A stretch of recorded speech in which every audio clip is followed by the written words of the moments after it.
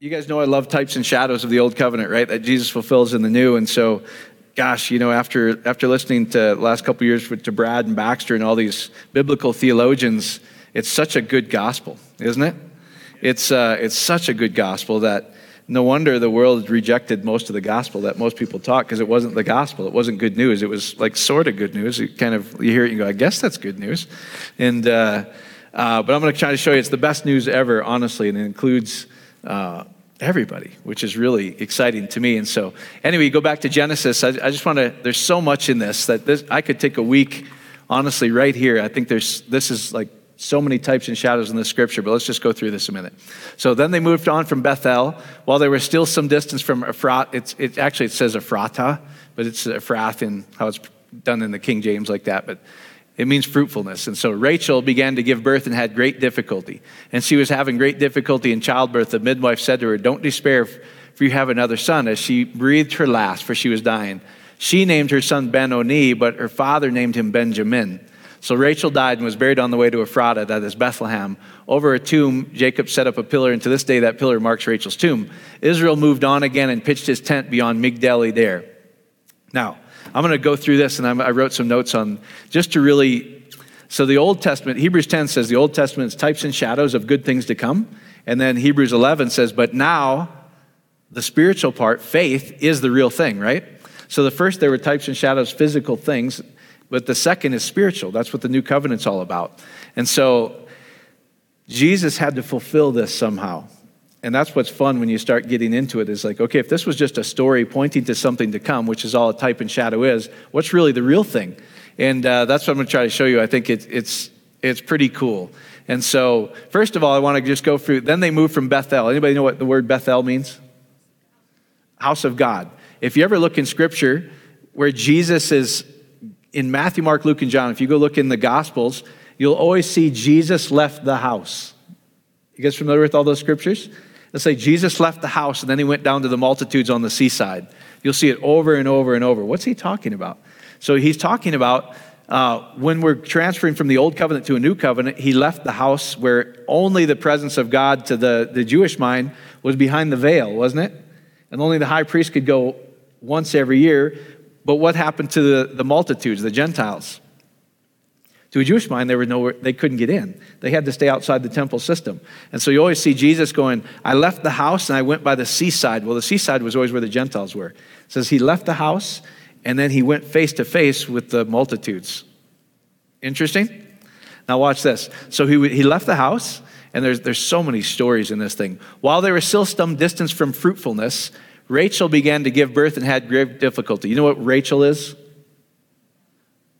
A ewe, a female lamb. So this is kind of fascinating to me too. That anyway, so they were still a ways from fruitfulness. The female lamb began to give birth and had great difficulty. In fact, in King James it says hard labor. And if we see in Galatians, it says, hey, you know what? Rejoice, you barren woman, because this other lady had lots of labor. You know who that other lady was? Hagar, right? Where it says, hey, Hagar had lots of labor, but Sarah had a supernatural child, a spiritual child, right? And so there's so much packed in here. I'll try to keep going, but I love this kind of stuff where it shows it's not just a story to the biblical scholars. Like, this actually means something. And so she was having great difficulty in childbirth, and the midwife said to her, don't despair, for you're going to have another son. So she had all this labor. A lot of people say this is Jacob's trouble too, where if you see Jacob wrestling, and when Jesus came and he said, listen, this whole temple system is going to be destroyed in the next genea, in the next 40 years. And they go, that was Jacob's trouble. When Israel was laboring and laboring and laboring, but they couldn't see God face to face. And then what actually happened 40 years after Jesus prophesied this whole temple system is going to be torn down, what happened? It literally got torn down 40 years after he prophesied it. And that's the great pain. And so they're seeing, hey, you know what? They're trying to, by works, become a son. They're trying to give birth to sonship by their works. And they go, there's great labor in this. And labor makes you weary, right? I'll go through Leah and different things here in a second. So anyway, don't despair with all this labor. As she breathed her last, for she was dying, she named her son Ben-Oni. Anybody know what Ben-Oni means? Son of sorrow. And if you go look at Isaiah 53, it says, we deemed him stricken by God, sorrowful, So she named her, the earthly mother named him son of sorrow, but what did the father name him?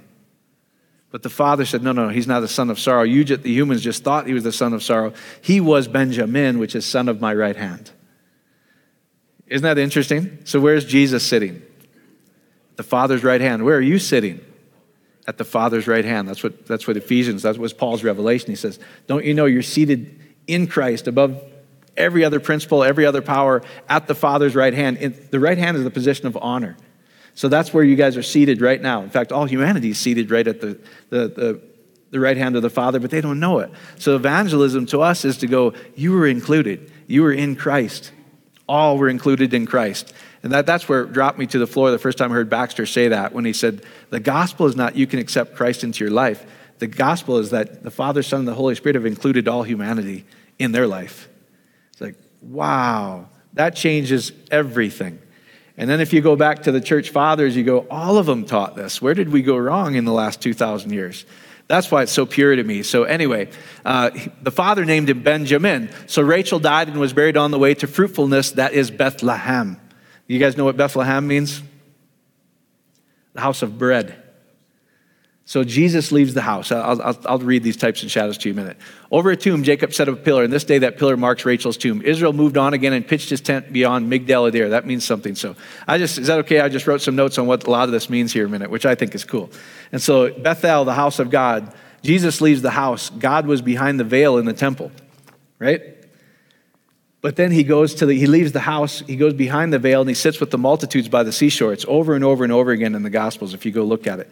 So Jesus is fulfilling all these Old Testament prophecies where he left the house, he came out from behind the veil, even though he never was behind the veil, but to the Jews they thought he was behind the veil, and went down to the sea and sat face to face with the multitudes. Isn't that interesting? And so Rachel was having heavy labor trying to produce sonship. Isn't that what most religion is?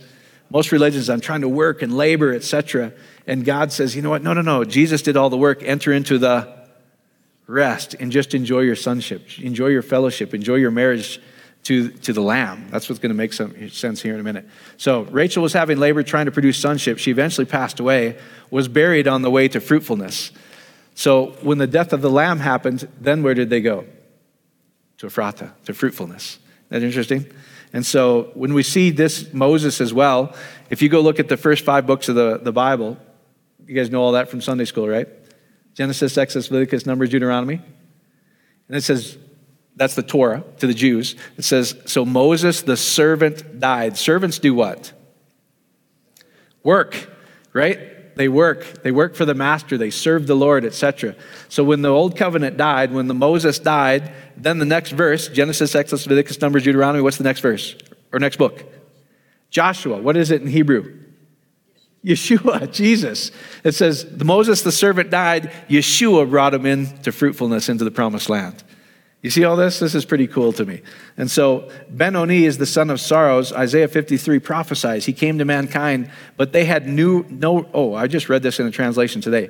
He came to mankind, but they had no room for him. Doesn't that sound like the Christmas story? They had no room in the inn for him. It's actually his lineage owned that land too, if you understand it. And so anyway, they thought he was stricken by God, but the father named him Benjamin, the son of my right hand. Rachel was a female lamb, right? So I love this kind of stuff. So after the lamb died, you guys know what Jacob is married to who in this story? Rachel, right? They're having the child here. And so Jacob, anybody know what Jacob means? It means supplanter or to exchange. And so after the lamb died, Jacob, if you go look at this, did I put Jacob in there? Oh no, if you go up a couple verses, they list Jacob's name. Is it there? Oh yeah. Oh, so check this out. So after the lamb died, over her tomb, Jacob set a pillar, and to this day it marked Rachel's tomb.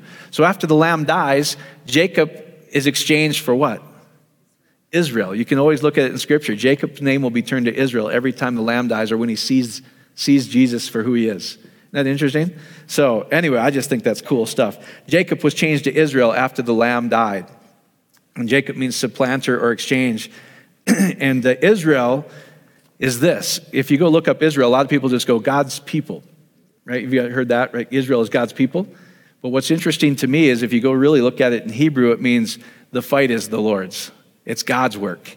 And so here's what's going on. Hey, stop working so hard. It's God's work. And once you see that the Lamb died, the Lamb did all the work, Jesus did all the work for all humanity, now you can rest in Israel, God's people, as Jesus did all the work. God does the work. I like that kind of stuff. So after the hard labor dies, they move to fruitfulness of the land of fruitfulness. We've all heard that story, right? When Moses died, he didn't go into the promised land, but then Yeshua took him into the promised land. So your works can never get you there is what's going on. Is you can never be good enough, you can never do enough right, you can never not sin enough to ever enter into fruitfulness. You have to rest and go, Jesus included me, he did all the work, now I can move into fruitfulness. You can be a son right now without having to work for it. And that's what the whole prodigal son was all about. It's really the heart of the Father. The prodigal son said, hey, he wasted his life on riotous living is what some of the King James says. And he comes back and he doesn't expect the Father to bless him, right? And he goes, make me a servant in my father's house. What was the Father's response? No way. Put the robe back on, put the ring on, put the slippers on. Slippers to them, the servants or the slaves didn't wear slippers. They were barefoot. But slippers meant there's no work for you to do. Enter into the house and enjoy the spoils. That's pretty cool to me. And so, anyway, and you guys know Jacob, you remember who his first wife was? Leah. So Jacob marries his first wife, she was veiled, right? Couldn't see. Well, what's the veil? The law is what the Bible says. Trying to be good enough by doing good works, following the old covenant, there's a veil. So Jacob first was married to Leah, which brings weariness, hard labor. You get tired, right? But then after 7 years of perfect work, he gets to marry who? Rachel. So what's the number 7 in Scripture? After perfect work, after 7 years of perfect work, after the work was complete, who does he marry? The Lamb. Rachel's the you. Isn't that interesting? You guys getting this? You could spend a year on this right here, all the different types and shadows in Scripture. I just wanted to share that with you. Is that cool or is that cool? All right, let's go to this next slide. We'll keep rolling here. Some of you guys probably don't like it as much as me. I just love all that stuff. Anyway, Luke 2:8. This is the classic Christmas story that we've all heard, but I'm going to show you different things. Once you read that in the Old Covenant, now you see that it's fulfilled in the New Covenant. Man. So here's Luke 2:8. Now there were in the same country shepherds living out in the fields, keeping watch over the flock by night. And behold, an angel of the Lord stood before them, and the glory of the Lord shone around them, and they were greatly afraid. Then the angel said to them, do not be afraid, for behold, I bring you good tidings of great joy, which will be to how many people? All people. So here's the thing, guys. And I still see Christianity struggling with this. Every religion has an angry, scary God that needs to be appeased. In Christianity, that's how most of it's taught too, right? But how does God reveal himself? What's the first announcement? Don't be afraid. Isn't that what it says in the New Covenant? He said, I didn't give you a spirit of fear. I gave you a spirit of Abba, Father, that you're my dad, which got Jesus killed because he said, me and the Father are one. He's my Father. And the Jews said, wait a minute, if he's your Father, that means you're co-equal with him. Blasphemy is exactly what they said. And then Jesus, before he passes, right before he's going to go over the Passover week, he says, listen, in that day, I'm going to pour out my spirit on all flesh. And that spirit's going to let you know that you don't have to even pray to me anymore. You can pray to yourself, to the Father. He's saying you are all sons. You're all in the Father's house. The name above all names is surname, literally. It says all humanity is surnamed salvation. It's fascinating to me. So anyway, so the first declaration when God reveals himself to these people, he says, don't be afraid because all religion there's a scary God, right? And so don't be afraid, for I bring you good tidings of great joy, which will be to all people. So the announcement about Jesus was good tidings of great joy to everybody. And Jesus doesn't change, does he? He's the same yesterday, today, and forever. So what is he still saying? Good tidings of great joy to everybody. Now, here's the kicker. If we really understand this, that he doesn't change. He's the same yesterday, today, and forever. He's no shadow or turning like men is what it says. So here's how Christianity is taught out of fear, and incorrectly in my opinion. It says, hey, every knee is going to bow, right? Before the judgment seat of Christ. Well, who are you going to meet? The same guy that says good tidings of great joy to all people. And it says every knee is going to bow and confess that he is Lord. See, I think that just fits with 2 Corinthians where it says, you know what? Now we see with the veil, a lot of people are still trying to be good enough. They're trying to do it by works to enter into life and fellowship with God. Like, where is he? What? And they have this idea that he needs to be appeased and he's angry somehow. And our Christmas songs even, Santa Claus is coming to town. We even sing about it, don't we? It says, you better be good. How's it go? I don't even know. Yeah, you better, what is it? You better not pout? I haven't watched enough Christmas movies with you this season. I don't remember it. I don't even remember how it goes. He's checking his list. That's what I was after. He's checking his list. He's checking it twice. Yeah. And if you're naughty, what happens? You get the bag of coal. Exactly right. Now, here's what's really cool about all of that. Is that true?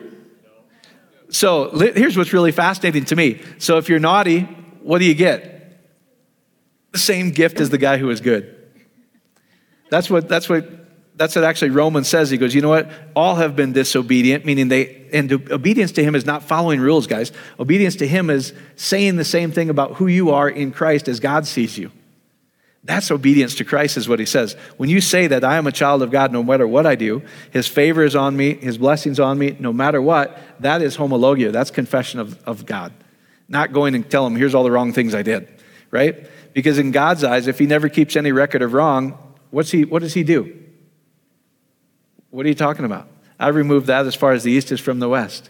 All I am is perfect love in every need. Once they finally see me without a veil, they're going to realize I've always loved them. I've always never been angry with them. All I want to do is pour out my blessing no matter what in their life. I want them to know me and fellowship with me. Is that cool?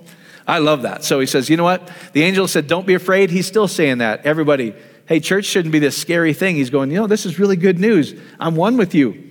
He flips the script, which we'll talk about here in a minute. So, for there is born to this day in the city of David a Savior, salvation, Yeshua is really what it says, who is the Christ the Lord. And this will be a sign to you. You will find a babe wrapped in swaddling clothes lying in a manger. We're going to talk about why that means a sign here in just a second. So Luke 2:13, you keep going, and suddenly there was the angel, a multitude of a heavenly host praising God and saying, glory to God in the highest, and on earth peace, goodwill towards men. So it was when the angels gone from them into heaven that the shepherds said to one another, let us now go to Bethlehem and see this thing that has come to pass, which the Lord has made known to us. Now here's what's interesting to me. All that the angel of the Lord says, hey, in the city of David, a Savior who is Christ the Lord. This will be a sign to you. You will find a babe wrapped in swaddling clothes lying in a manger. How many mangers were in Bethlehem at that time? A lot. Every shepherd had a manger, which was a feeding trough, a stone trough. How did they know exactly where to go? I'll share with you in a minute. If I said this, if I said Dave and Rose, here's the deal. You need to go, this is the sign's going to be. There's going to be a house with a light on in Colorado Springs. Now go. It's the equivalent of that, right? How do you know where to go?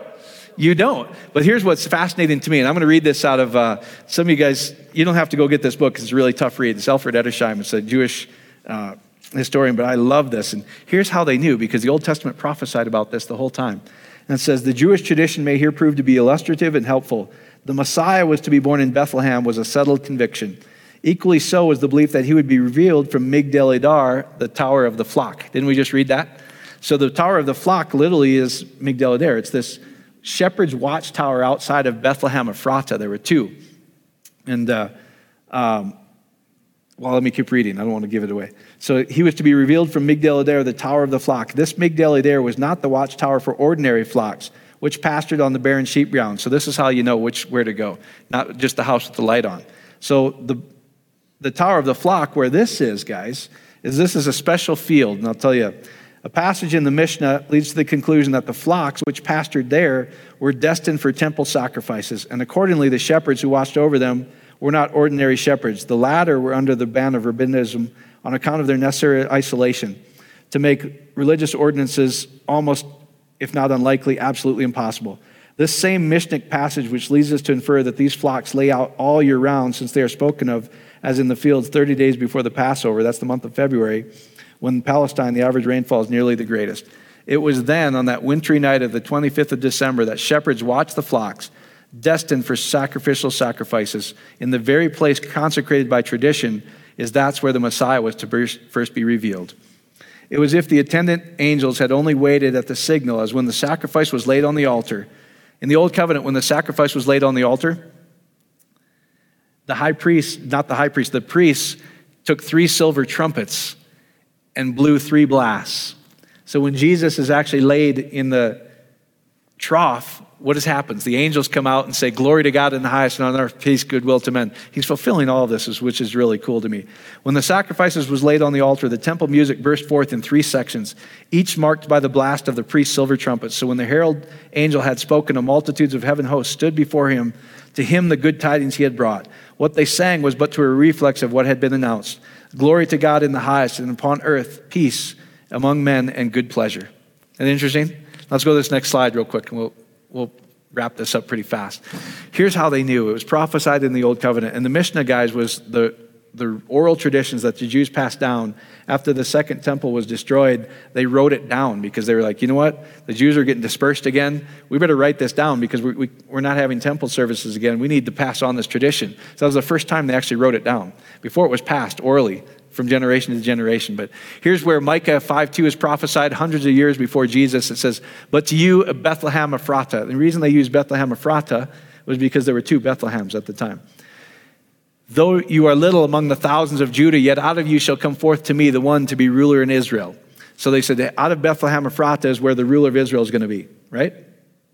And the ruler of Israel is, the fight is the Lord's. It's not our work anymore. And then if you keep going, Micah prophesies, this is what's really cool to me. "As for you, O tower of the flock, hear of the daughter of Zion. To you it will come. Even the former dominion will come, the kingdom of the daughter of Jerusalem." Micah 4:8. Now, that right there, guys, is the tower of the flock. It's a special field right outside of Bethlehem where it says these weren't ordinary lambs. These were lambs that were going to be given to the temple for sacrifice. Now, if we go to this next slide, I think that's this. I've shown all of you guys this, but I love this. So most of us have this idea because you grew up in a Western church and you have the nativity scene and it looks like a little wooden box, right? And you got some shepherds and stuff there. That is not a trough. This is a feeding trough. And so here's what happened, guys, is where it says, when they said, "Hey, this is going to be a sign to you, you're going to find a baby wrapped in swaddling clothes laying in a manger." Well, here's what they did with the lambs that were going to be to the temple sacrifice. The lambs could not have one bruise. They couldn't have one scratch. They couldn't have anything on them. So the minute if anybody's been around farms or you see horses or cattle or lambs if they're born, do they stand up right away or no? They're clumsy, falling into gates, everything else, cutting themselves up, right? So what happened here, this tower of the flock, guys, shepherds watched over those, and as soon as the lambs were about to give birth, they ran out, they swaddled the lambs in swaddling clothes and wrapped them up tight so they couldn't move, and they laid them in a trough. Then they brought him to the temple for the sacrifice. So the minute Jesus was wrapped in swaddling clothes, laid in the manger, the angels of the Lord talked to the shepherds, says, "This is good news, guys. This is the lamb that the whole world's been waiting for. This is the true sacrifice." Isn't that cool? I think that is cool. And that's where when you understand this stuff, it's like, oh my gosh, this is really cool to me. You would use grave clothes. So he was born to die for us. Now here's where I want to get, which is a little different from Christmas, from most of the things that you've been heard. Most of you have been taught this, that God came to save us from our sin. Have you all been taught that? Where somehow he's perfect love, but the minute we did something wrong, he's so angry he can't look at us, so he's got to kill somebody else. Then he'll love us again. That is a twisted gospel to me. that is not the gospel. That's not what the gospel the church fathers taught. That's not what any of them taught. That's this penal substitution, legalistic thing. Sin, as you guys been hearing, sin is not behavior, guys. Sin is a distorted, fallen mindset that thinks we're less in God's eyes than perfect love. Now, when people aren't loved, you guys see this all the time, where kids grow up in households where there's not a lot of love. What happens to the kids? Get crazy a lot of the times, don't they? And so think about the humanity too. The only source of perfect love, when they're taught about this God who's angry, that needs to kill somebody because he's so angry. And if you don't say the right things before you die, then what happens? Then you're going to be tortured forever. Does that sound like good news to you? That sounds like terrible news to me. I would run from that too, actually. And when I understand it now, I'm like, gosh, it's crazy. But when you're taught that from this high in Sunday school, you go, yeah, I guess that's what it is. I guess that's good news. I remember Barbara always would say that. I was like, that's a whole nother talk. Maybe we'll get Brad to do that on January 9. Why did Jesus have to die? That's an interesting, no pastor, nobody could ever answer it for me. It's like, yeah, wait, why did he have to die? He's God. Can't he just forgive? Doesn't perfect love forgive? So why does he need to go kill somebody to forgive us? And nobody could answer it for me for my whole life, really, until the last couple of years when you go back. The church fathers didn't teach that. They taught, here's why he came, guys. He came to heal our hearts, to heal our distorted mind, to show us every religion in the world has an angry God that needs to be appeased. He's mad. He's upset. He's on a mountain somewhere distant from us. And so the best way to appease an angry God is what? Sacrifice, especially the firstborn, right? If you go look, almost all the religious cultures, they sacrifice children to appease God. Almost all of them, on some temple, some altar somewhere. Well, if you go look at the whole idea of Christianity, God actually flips the script. When Abraham goes up the mountain, right, with Isaac, what happens? Abraham's about to kill Isaac, and what happens? The Lord steps in and he says, no, I will be Jehovah Jireh. I will provide the sacrifice. I will provide the lamb. I'm not like every religion. It's really what I was trying to show you. It's like, I'm not angry. I've never been angry. In fact, I've been in you the whole time, which is really interesting. And I've loved you perfectly the whole time. If you need to place your anger somewhere, I'll let you place it on me. I'll become the sacrifice. Every religion that requires our sacrifice, Christianity, real Christianity says, no, he will be the sacrifice. So humanity kills him, and what does he say? Father, forgive them. They don't know what they do.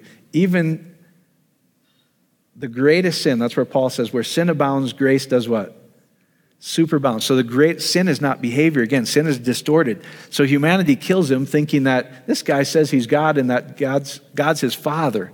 Let's kill him for that. That's blasphemy. God's so distant and he requires lambs to be sacrificed. He goes, no, I'll be the sacrifice. I'll let you kill me and I'll show you that I've never been mad. In fact, I'm perfect love. And I'll show you one step further is because you've been in fear of death your whole life. I'll show you that there's not even death in my world. Death is even swallowed up by perfect life. After 3 days, what happened? He rose again and said, the same spirit that raised Jesus from the dead dwells in you and shall bring to life your mortal body. Isn't that interesting? So we were just reading that about Norman Vincent Peale this morning. It says he's so convinced after all these years that even death, physical death, is the greatest act of love where there's new life. He goes, I'm going to swallow up even death and bring new life. So what's the whole point of all this, guys? Is Jesus comes to heal our heart. He didn't have to die for God to appease God. God was his dad. He's his father. He's a perfect love. He came to go, you know what? I'm going to show you I'm unlike any other God. I'm not like any other religion that requires something. All I do is give to you and give to you and give to you and favor you and bless you. And that's all I do. I just want you to be in relationship with me. And when you pass out of this body, all you're going to find is perfect love again and new life. Isn't that interesting? That's what Christianity, that's what Christmas is all about. He loved us so much as a bride, he gave the bride's price. When he was on the cross, he said, it is finished. And if you go read it in Aramaic, it says, for my bride. He paid the mohar, which is the bride's ransom, basically. What is my bride worth? And Jesus was saying on that cross, he goes, there's no greater love than to do what? To lay down your life for anybody, much less your bride. And the bride's really us, is all through Scripture. He says, it was all about you. I loved you so much, I'll even die for you. But I'm not going to stay dead because death is not real in my world. On the third day, I rise again and have new life. All there is one spirit, one life, one God. That's what he says. Isn't that cool? All right, last slide here, I think is the last slide, is what we're doing. Is this making sense to you? It's probably not like any other Christmas service you're getting, but, right? Because I always liked the songs, etc., but never meant anything to me. I was like, okay, what? I don't get it. Hey, here's the deal, Mike, is if you just believe that Jesus died and on the third day rose again, if you confess that, you're saved. Like, how? What did it do? I never understood it. What it was supposed to do is just to heal your heart. It was supposed to heal our heart. And that's what it says. The good news of Jesus Christ sozoes you, heals you. So the church fathers, they didn't teach, hey, he had to come and pay for our sins, for our behavior. He said, you know what? Humanity doesn't realize there's a veil over their eyes. They think that To have relationship with me, the God of the universe, the lover of the universe, they need to do these religious works.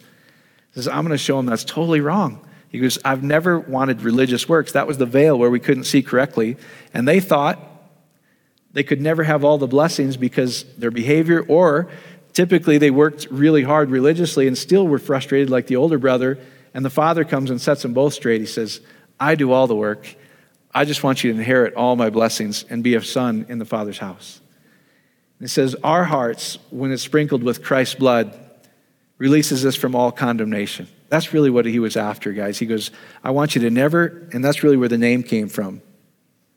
If you knew he would never punish you for all of your behavior ever again, how would you feel? Free. And that's why it says, the Son has set you free from the law of sin, distortion, and death. All there is life. You guys get it? All right, so all other religions require a sacrifice to an angry God. God flips the script. That's what Christmas is all about. He said, you thought I was angry and distant. I come with a baby, and I said, there's great tidings of goodwill toward you, and it'll never change. I'll always have good tidings and goodwill towards humanity because they're my kids. And so all other religions require a sacrifice. He came as the sacrifice instead of requiring one. He literally flipped the script, which is why Christianity is different than any other. And I get it. That's why most people are like, I can't believe in a God that would be evil to most of humanity. I go, I can't anymore. I can't either. But that's all I was given growing up. But the church father said, no, he came as a healer, as a physician, because our hearts needed healing. It was us why he died, not to appease some angry father or God. So instead of the lion, don't we read that? It says, you know what? The lion goes about seeking whom he may devour. That's most humanity's picture of God. He must be this lion, right? This lion and a lamb. But if you see Revelation, what does Revelation mean? The unveiling, right? Revelation, if you go look at verse 1 in Revelation, it says the unveiling of Jesus Christ. Not this disaster that's going to happen in the world, but it says unveiling of Jesus Christ. And when he's there, John says, listen, I turned in the temple expecting to see a lion, and what did he see instead? A lamb, as if it had been slain. He goes, the world was expecting me to become this angry lion out for blood, but I was a slain lamb is really how I came. Isn't that fascinating? So instead of this devourer angry at humanity, he didn't come as the lion to devour us. He came as a lamb that would be slain for us. When he was born, he was wrapped in swaddling clothes, laid in the manger for the true temple sacrifice. He was salvation, is what he says. So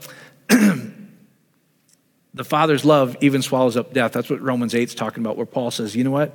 We thought all these things, that even death somehow could separate you from love. What does Paul say?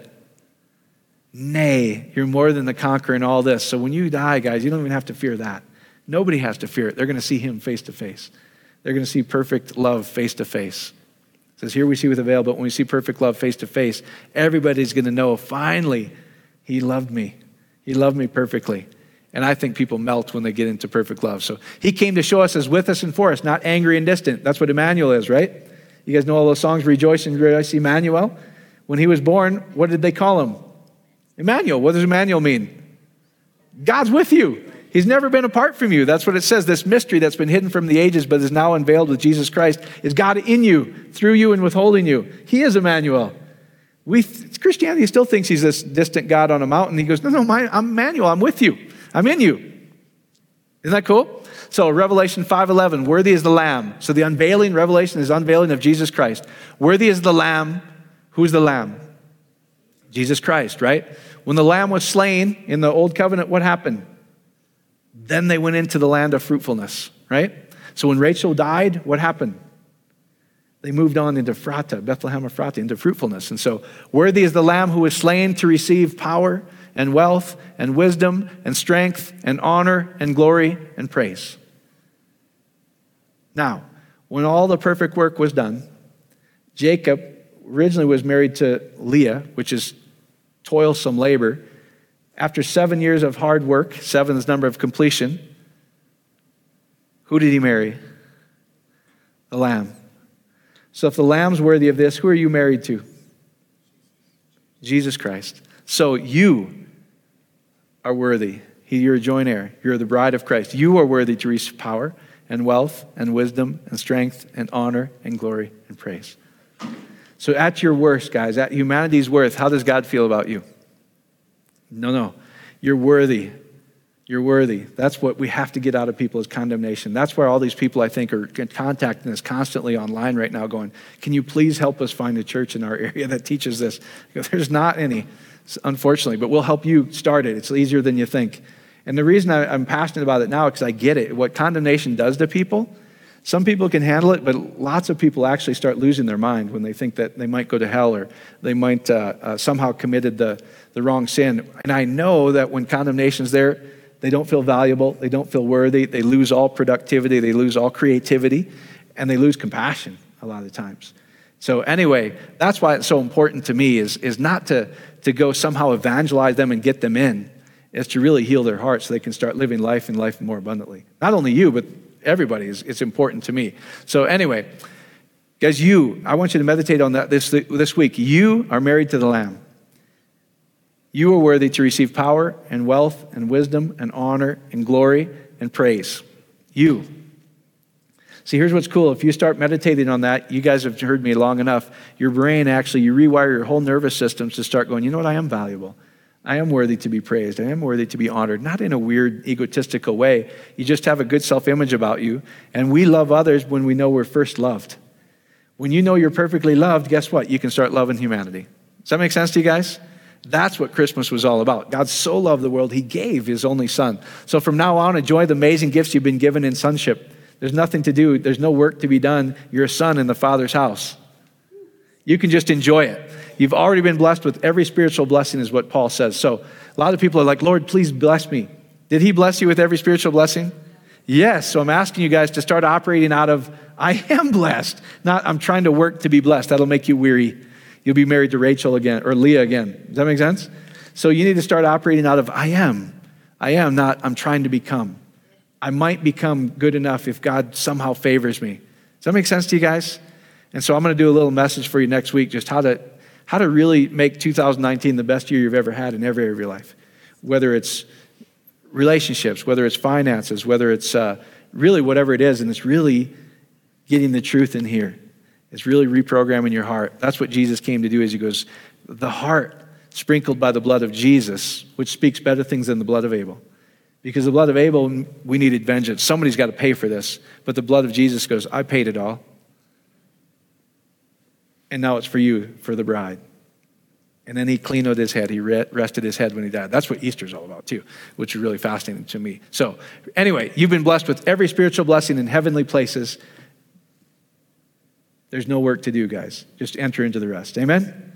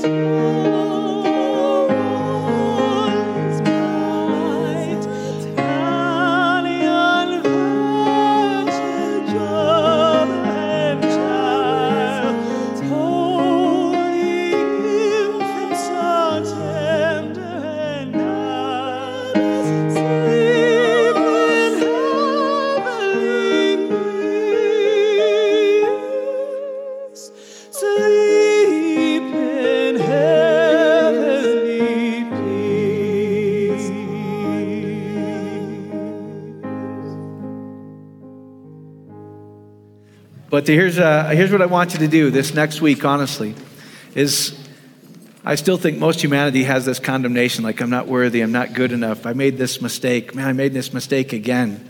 And I want you to go look at Revelation 5:11 again and repeat it to yourself, because this is the prayer. This is the unveiling of Jesus, was not the fact that he was ever mad at humanity or ever will be. It says it was all a wrong thought, which is what sin is, a distortion, a fallen mindset.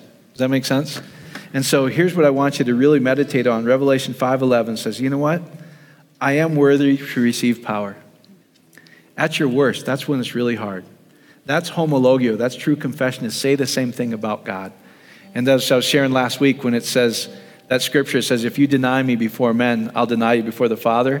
That's been used so incorrectly to put fear into people. In fact, a friend of mine on Facebook, even this last week, he's like, if you deny me before men, I'm going to deny you before the Father. I go, that's baloney. If you read it, and it says, if you contradict me before men, meaning I'm a sinner, I'm no good, I'm not worthy, etc., Jesus says, I will contradict that before the Father. Here's what he's going to say about you before the Father. He's going to say, you are worthy to receive power. Humanity's saying you're not. But I tell the Father, they're worthy to receive power. They're worthy to receive wealth. They're worthy to receive wisdom. They're worthy to receive strength. They're worthy to receive honor and glory and praise. That's the prayer over you. That's really what Christmas is all about. He goes, I came to give gifts to men, goodwill towards men. I've never been angry. Don't ever let that lie ever enter your heart again. It says, you are worthy. You're valuable. And I did it all for you. Amen? You're released in Jesus' magnificent name. Have a Merry Christmas. That makes sense.